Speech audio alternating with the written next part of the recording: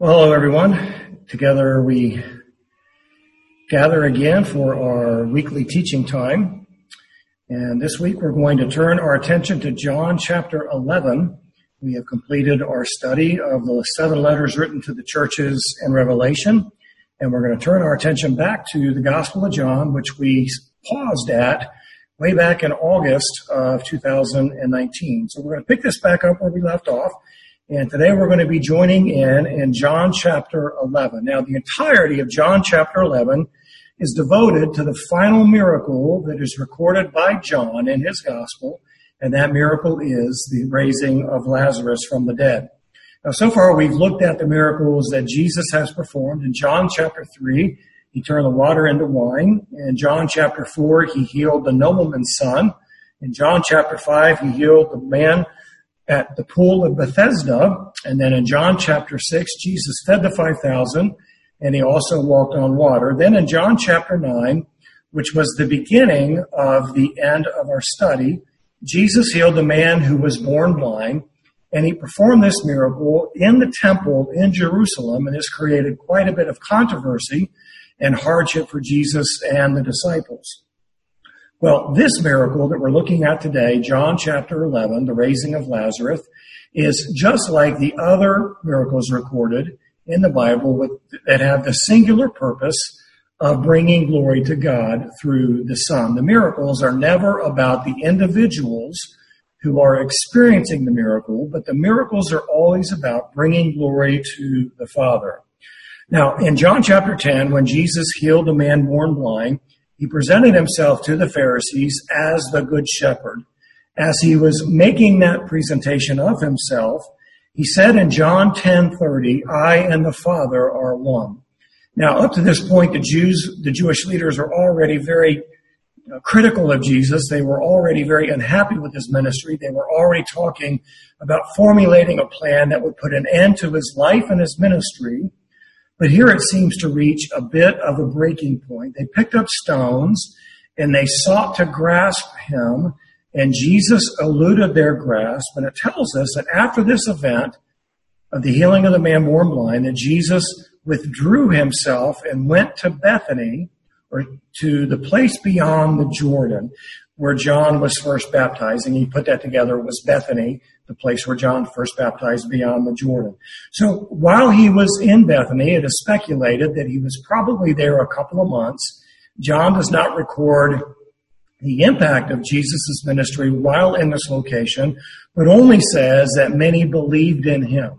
Now, John chapter 11 and 12 serve as a bridge to Jesus' last visit in Jerusalem, the healing of the man born blind, and his next visit to Jerusalem particularly, and that would be his Passion Week. Now, when he comes to Bethany, where Lazarus and Mary and Martha are, it's close to Jerusalem, but it's not actually in Jerusalem, so there's a little bit of a distinction, as we'll look at this a little bit later in the message. So John chapter 11 can be divided into about 7 sections. I haven't finished next week, so I'm not sure if it'll be 3 or 4.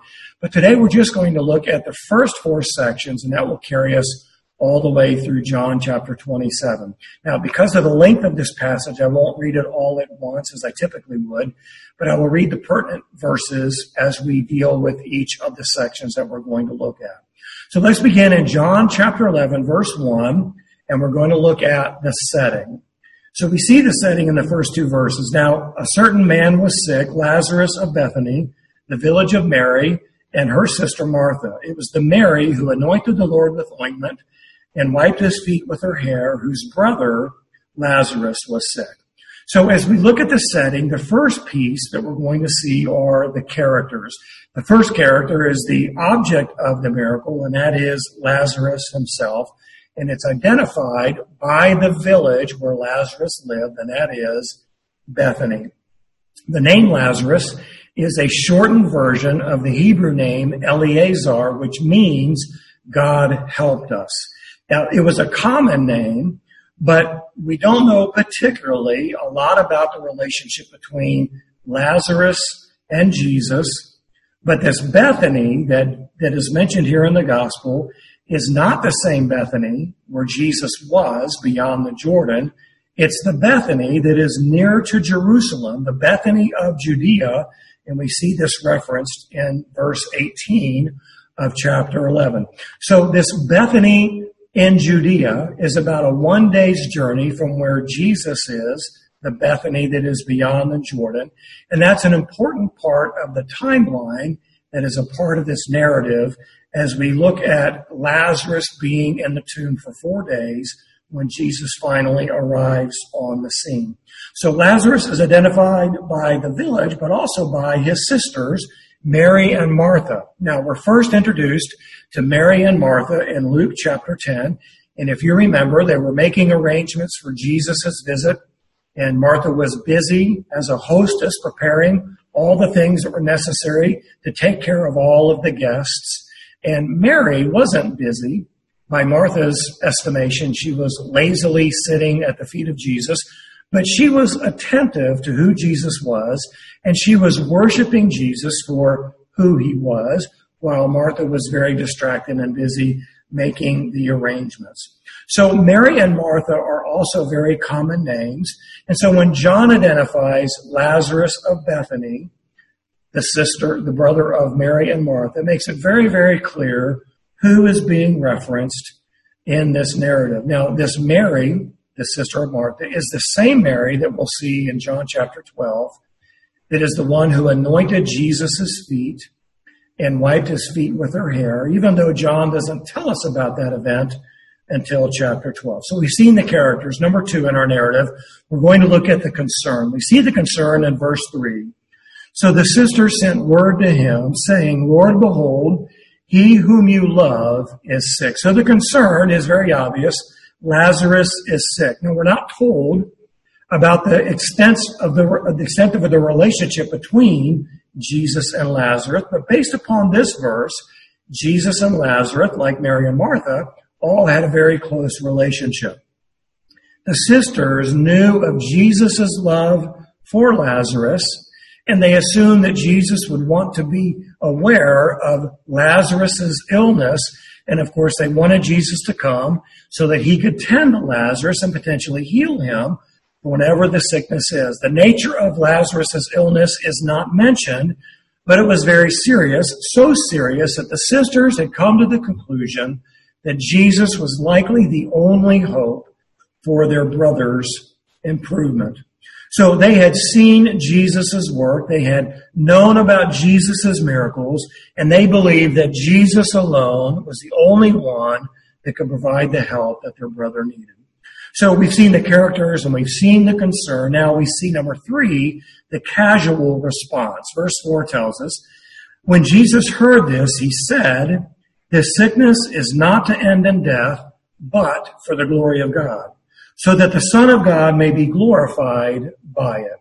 Now, I would imagine to the disciples who learned of this illness, and then to Mary and Martha who were waiting on Jesus' return and he didn't come, they must have thought that Jesus' response to this serious illness was one of a very casual nature. Now, the messenger has reached Jesus with the news that Lazarus is sick, and his response to this news is simply, this sickness will not end in death. Now, this doesn't mean that Lazarus isn't going to die, because we obviously know that he has died, but that the physical death wasn't going to be the final outcome of what had just happened to Lazarus. Now, it's important for us to note that, because sometimes it is God's will that his children are sick, and sometimes it is God's will that his children even die. But the purpose is always the same. Jesus' seemingly casual response is for the glory of God. Now, the glory of God is a central theme all throughout the Bible. And while it may seem implausible to us that God is to be glorified in all of life's unfortunate and difficult and unwanted circumstances, what we endure does nothing to diminish the glory of God. We need to be reminded of that. We need to emphasize that what we go through in this sin-sick and in this sin-cursed world will never diminish the glory that is in God. God's glory is intrinsic to his nature. For example, in Psalm 29:3, it says, the voice of the Lord is upon the waters. The God of glory thunders. The Lord is over many waters. That phrase, the God of glory thunders, isn't talking about what God does, but it talks about who God is. He is also called the King of glory. In Psalm 24, verses 7 through 10, it says, lift up your heads, O gates, and be lifted up, O ancient doors, that the King of glory may come in.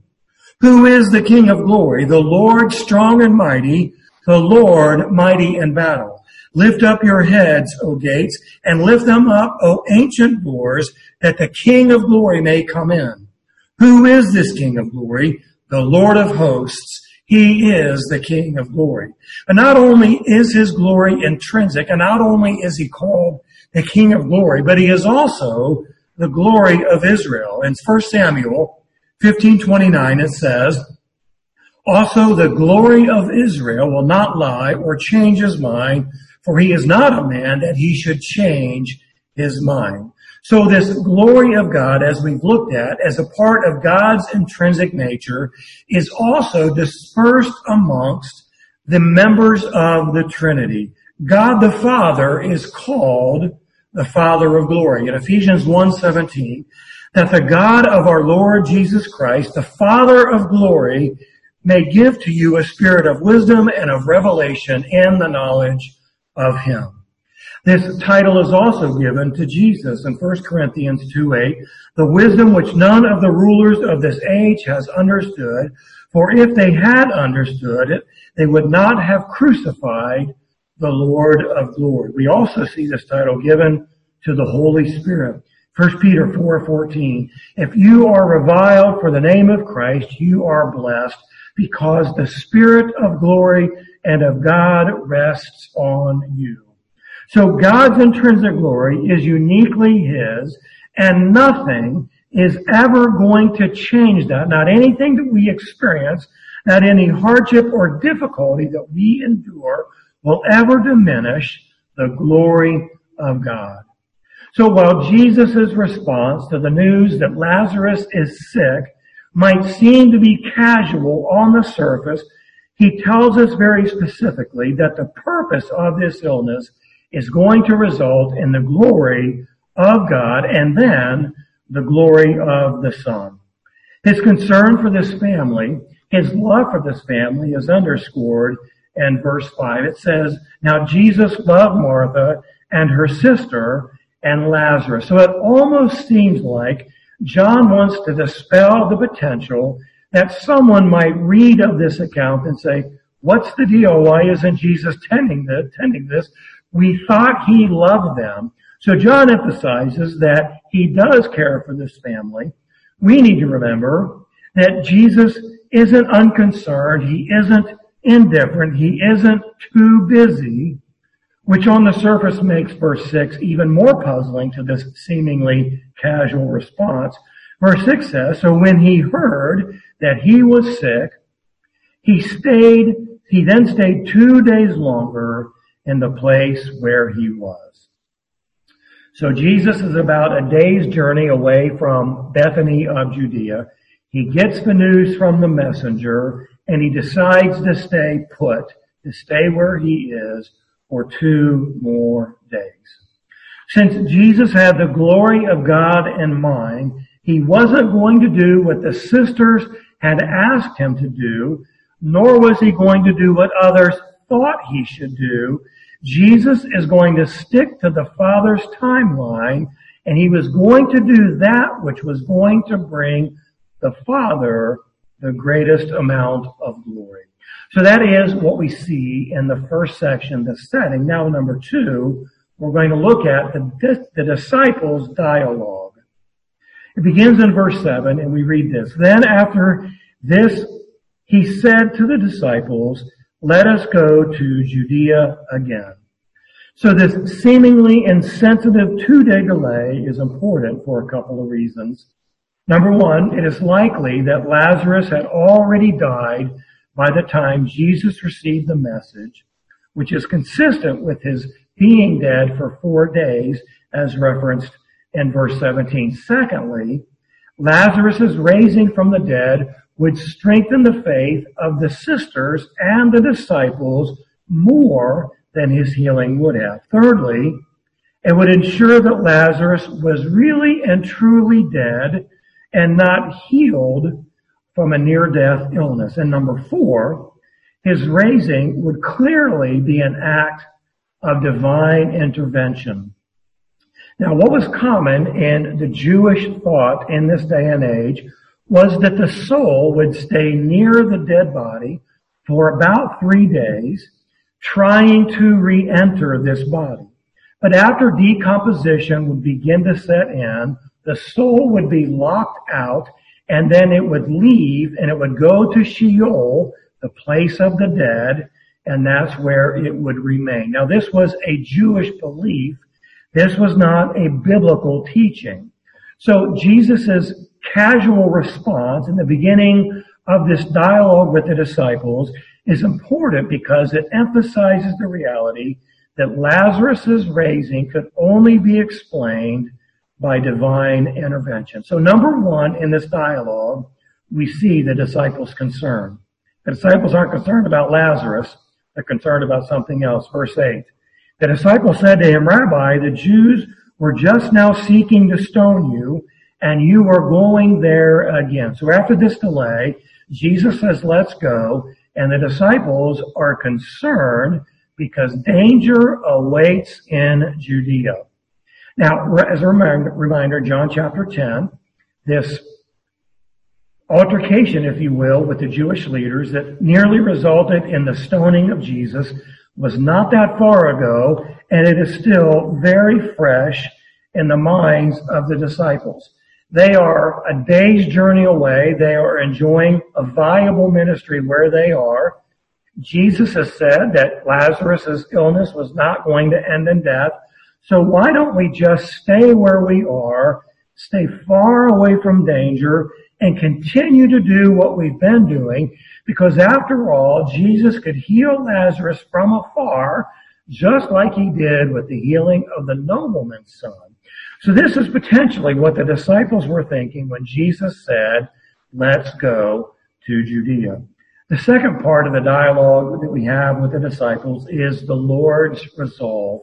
Against this objection that the disciples state, Jesus says in verse 9, are there not 12 hours in a day? If anyone walks in the day, he does not stumble because he sees the light of this world. Now, to help dispel the fear and the concern that the disciples had, Jesus uses a very common Jewish parable of that day. Now, to help this make sense to us, we need to recognize that the Jews divided the daylight into 12 hours. Now, as the seasons changed, those hours weren't always, by our account, 60 minutes. They didn't have the precise time measuring devices that we have today. And so regardless of the season, the daylight was divided up into 12 different hours. So when Jesus uses the phrase 12 hours in a day, he's using that symbolically of the earthly ministry that has been given to him by the Father. Just as no one can lengthen the 12 hours in a day, no one can lengthen the 12 hours that God has given the Father, that the Father has given to the Son for his earthly ministry. No one can lengthen it, and no one can shorten it. The phrase walks in a day is symbolic of safety. Nothing was going to happen while it was still daylight, unlike traveling in the nighttime when danger was absolutely everywhere.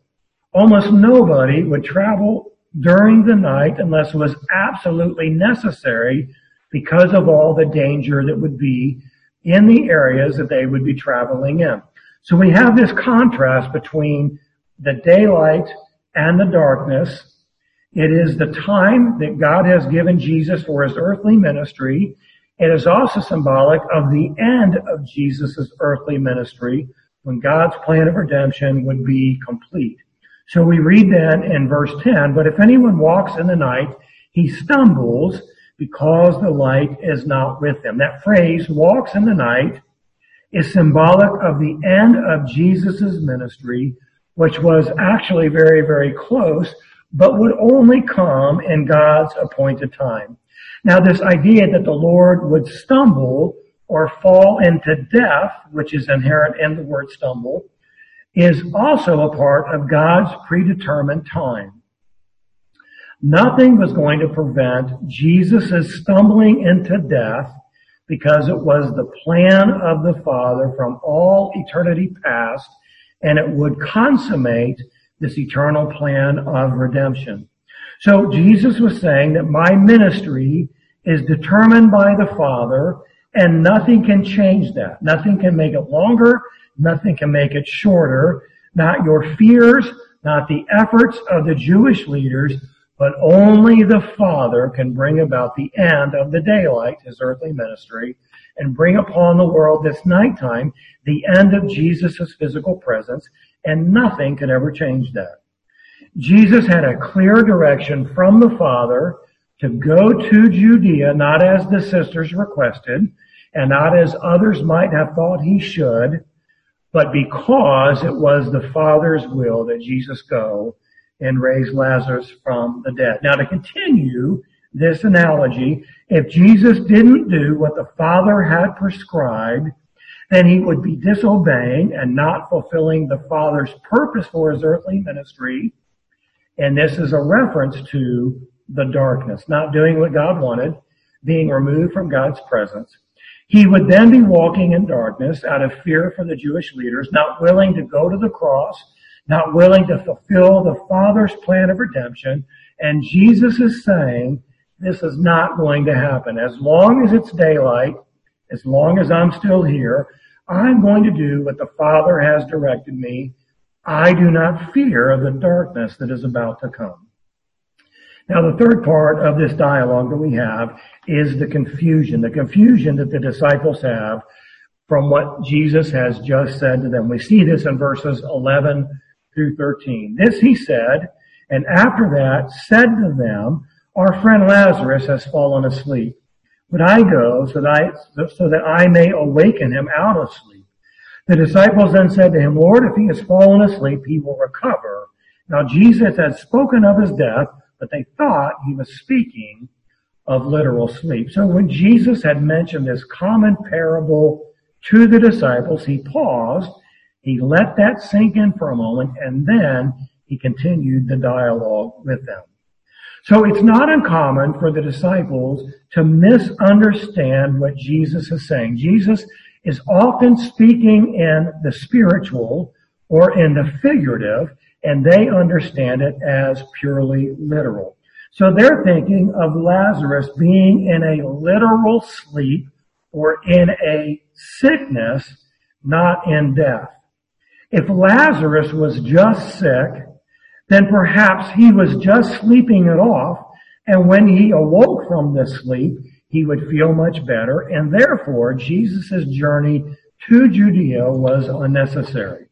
So it's hard to know if this was an attempt of the disciples to keep Jesus going because of their fear, or if it was just simply a matter of them not really understanding what Jesus was saying to them. But either way, Jesus' words weren't successful in erasing the concern the disciples had about a trip to Judea that Jesus had just announced. So number 4 in this dialogue is the clarification. The clarification is in verse 14. So Jesus then said to them plainly, Lazarus is dead.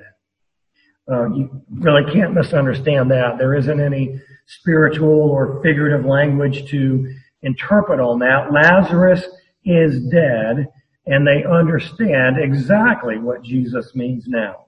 So the messenger had arrived the day before and had only said that Lazarus was sick and his sisters were requesting Jesus to come. But in his omniscience, Jesus knows that Lazarus was already dead by the time the messenger had greeted him. So as we put Jesus' omniscience and his delay in the timeline we get later in this chapter, with Lazarus being dead for 4 days, it makes perfect sense that by the time the messenger reached Jesus, Lazarus was already dead. So Jesus' 2-day delay wasn't casual, and it wasn't one out of a lack of concern. It was one that first and foremost was concerned about the glory of God, and also in his omniscience, he knew that Lazarus was dead, and for the reasons already mentioned, Jesus wanted to be sure that this eventual raising of Lazarus would be credited to divine intervention, not something else. So due to the verse 15, and I am glad for your sakes that I was not there, so that you may believe, but let us go to him.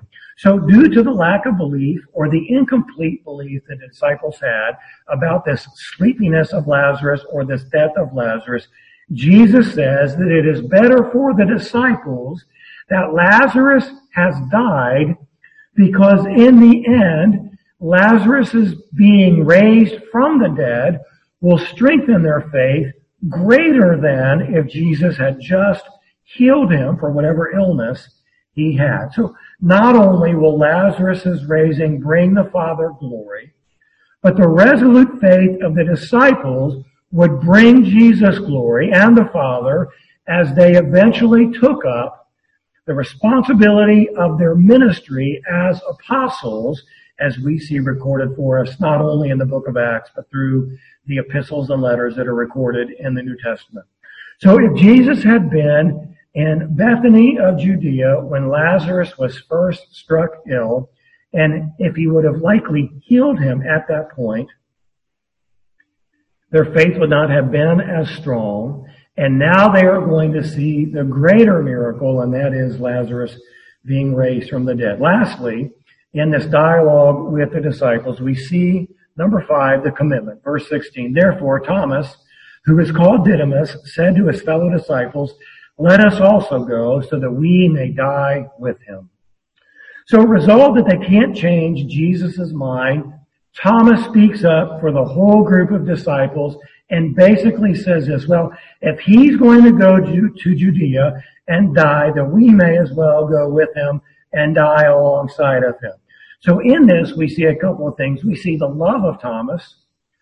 We see the devotion and the loyalty of Thomas. But we also see some pessimism within Thomas, who believes that Jesus is who he says he is, but also is concerned that Jesus might die. And if Jesus is going to go to Judea and die, then we are going to go with him and follow. Now, as we know the rest of the story, the disciples were not as resolute in their desire to die with Jesus, because after he was arrested and tried, they scattered everywhere. And in fact, Peter denied even knowing him. So now, as we've looked at the dialogue with the disciples, we look at number 3 in our outline, and that is this. Jesus meets Martha. This begins in verse 17. So when Jesus came to Judea, he found that he, Lazarus, had already been in the tomb 4 days. So the first thing that we see in this is that Lazarus has been entombed for 4 days. He didn't just die.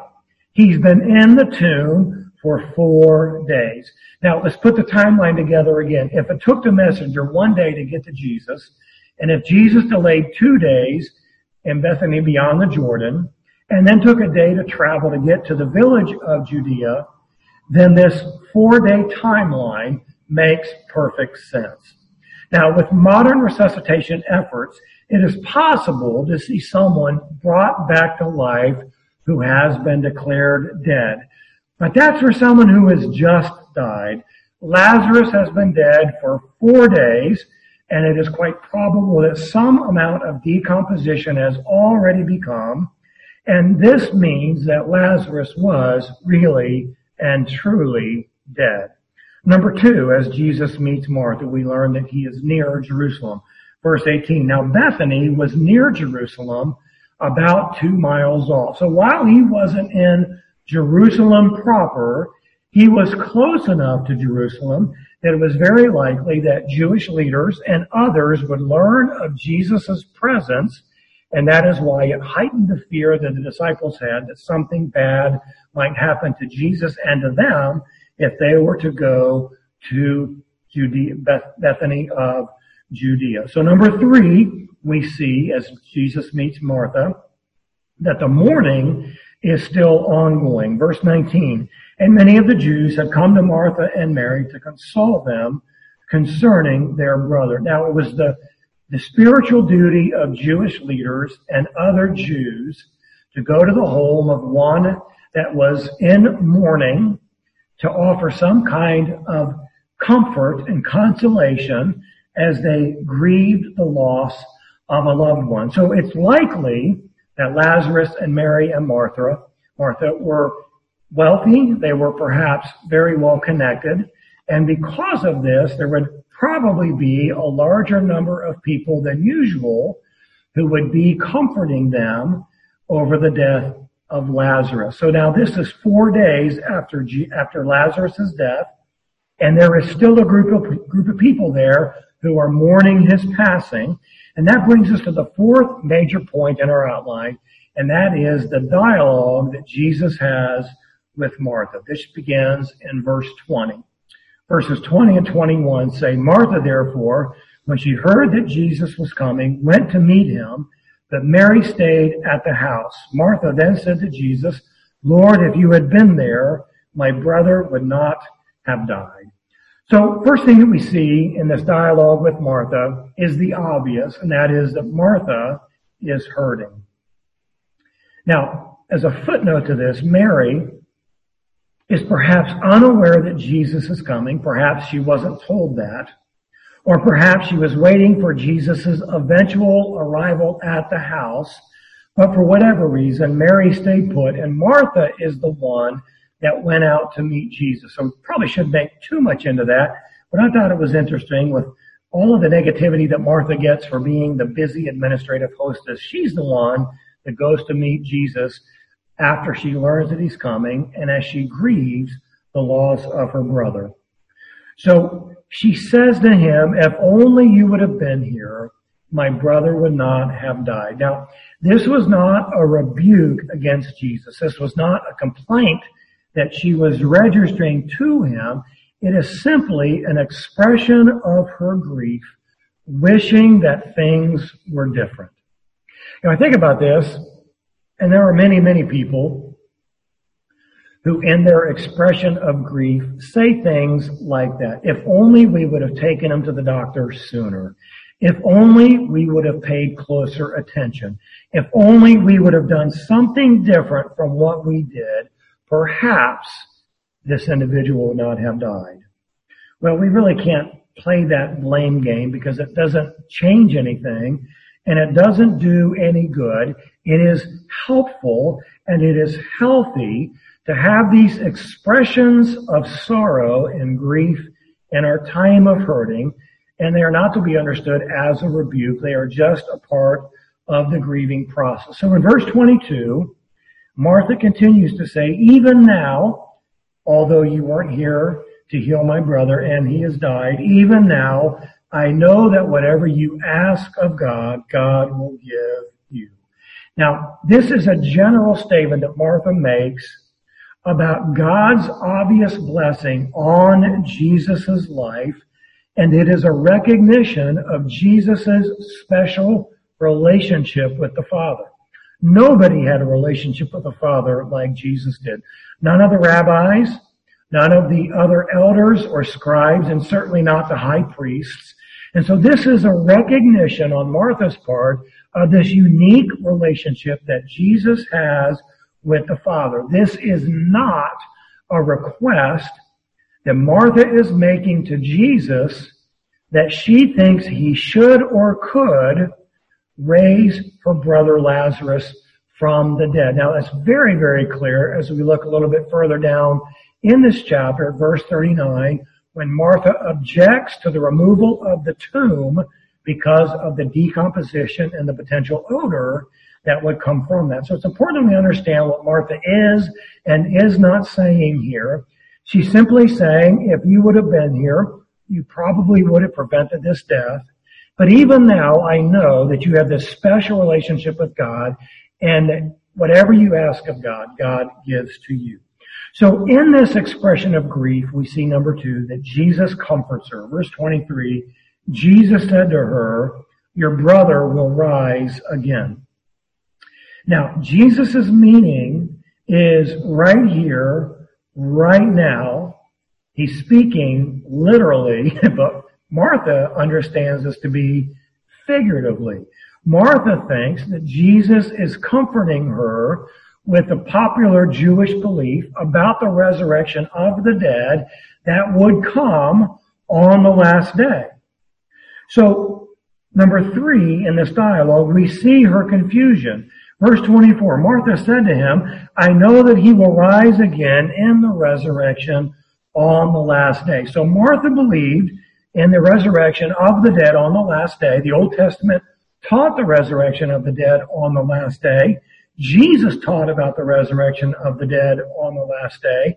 And most Jews also believed in that. The exception would be the Sadducees, who did not believe in a resurrection. So Martha's belief and her comment here is her belief in the resurrection on the last day. She's not thinking that Jesus is about to raise her brother who's been in the tomb for 4 days. She's simply confirming the common and popular Jewish belief of the resurrection on the last day. Now, number 4, we see Jesus' declaration. Verses 25 and 26. Jesus said to her, I am the resurrection and the life. He who believes in me will live even if he dies, and everyone who lives and believes in me will never die. Do you believe this? Now, when Jesus says, I am the resurrection and the life, it is the 5th of the I am statements that are recorded in the Gospel of John. Jesus will raise the dead in the future resurrection, as Martha alludes to earlier, but he is also going to raise her brother now, which Martha does not expect at all. Now, he is the resurrection and the life. And in the next 2 statements, Jesus isn't saying the same thing twice. He is pointing out 2 very different truths, but these truths are complementary to one another. Jesus says, the one who believes in me will live even if he dies physically, because I will raise him up on the last day. That speaks of our bodily resurrection. On the day that Jesus takes his church home, we will receive a new and a glorified body. And since everyone who lives and believes in him has eternal life, they will never die spiritually, since spiritual life cannot be extinguished by physical death. So 2 different things, 2 different truths that are complementary to one another. As a result, all who trust in Christ can say, as we read in 1 Corinthians 15:55, O death, where is your victory? O death, where is your sting? So after Jesus makes this declaration, he asks her this very specific question, do you believe this? Jesus was not asking if she believed that her brother Lazarus was going to be raised from the dead after being in the tomb for 4 days. He is asking her, do you believe that I am the source of the resurrection and that I am the source of eternal life? This is the question that Jesus is asking Mary. Now, it's important to remember that oftentimes Jesus asks questions that aren't obvious at the time, but they are much obvious later, and it is for the benefit of those who know and read about his death, burial, and resurrection, his ascension, and his fulfillment of all that was prophesied about him in the Old Testament. So after this declaration and this question, do you believe this, we see number 5, her confession. Verse 27, she said to him, yes, Lord, I have believed that you are the Christ, the Son of God, even he who comes into the world. Now, Martha's confession, her response to the declaration of Jesus, stands alongside the other great confessions as to the identity of Jesus as recorded in the New Testament. It is incredibly complete. It fully answers the question that Jesus has asked her, even though she doesn't fully understand the implications of her positive response. When she says that yes, she believes, letter A, in his messiahship. I believe that you are the Christ.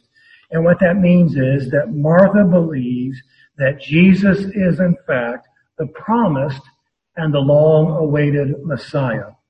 Letter B, she believes in his divine descent. She believes that he is the Son of God, the one and only begotten of the Father, the one who has come down out of heaven and has visited the earth that he has created. Letter C, she believes in his fulfillment of all Jewish expectations. He is the one who comes into the world, the prophesied and predicted deliverer who is sent by God. Now, she believes these things on a rudimentary level. She will come to understand these things much differently after his resurrection and through the teaching of the apostles by the inspiration of the Holy Spirit. So even though she makes this resounding confession of faith, like the disciples, her understanding is incomplete. Even with all that she has just confessed to be true, she will resist when asked to roll away the stone of the tomb of her brother Lazarus. We must always be careful that our confession matches up with our actions. Verbal confessions and life commitments aren't always the same, which is why we must continue to grow in our relationship with the Lord. It's why we must always strive to walk with him day by day, obeying all that he has commanded us to do, trusting in the provision of his presence, clinging to his promises, and never letting go of the hope that we have in him. I know that you know people whose professions that come from their mouth don't match up with the actions that are in their lifestyle. And we can call them hypocrites. We can call them imperfect projects. We can call them brothers and sisters along the way. Whatever we might conclude from that kind of an experience with another individual, we must first challenge ourselves to do all that we know to do to fulfill our profession of faith that he is the Christ, the Son of God, the one who has come into the world. Now, we live that out imperfectly, but we must always strive to be conformed to the image of his Son while we live our lives on this earth. Now, next time we will conclude this raising of Lazarus as we will finish chapter 11. But I invite you to join with me in prayer, if you will. Well, Father, we thank you for this incredible narrative that we are so privileged to understand. We thank you of the hope that is ours, not only in your healing of us physically, of your provision for us physically while on this earth, but also the certainty of what will happen to us when this physical life comes to an end. We know that we will be physically raised from the dead on the last day. We know that even though we physically die, our spirit will go to be with you in heaven for all of eternity. And God, I pray that that would bring us great hope and confidence and peace and joy while we continue to live out our faith as imperfectly as we do in this day and age. Father, we thank you for the way you meet our needs. We thank you for the way you have revealed the truth of who you are to us through your word.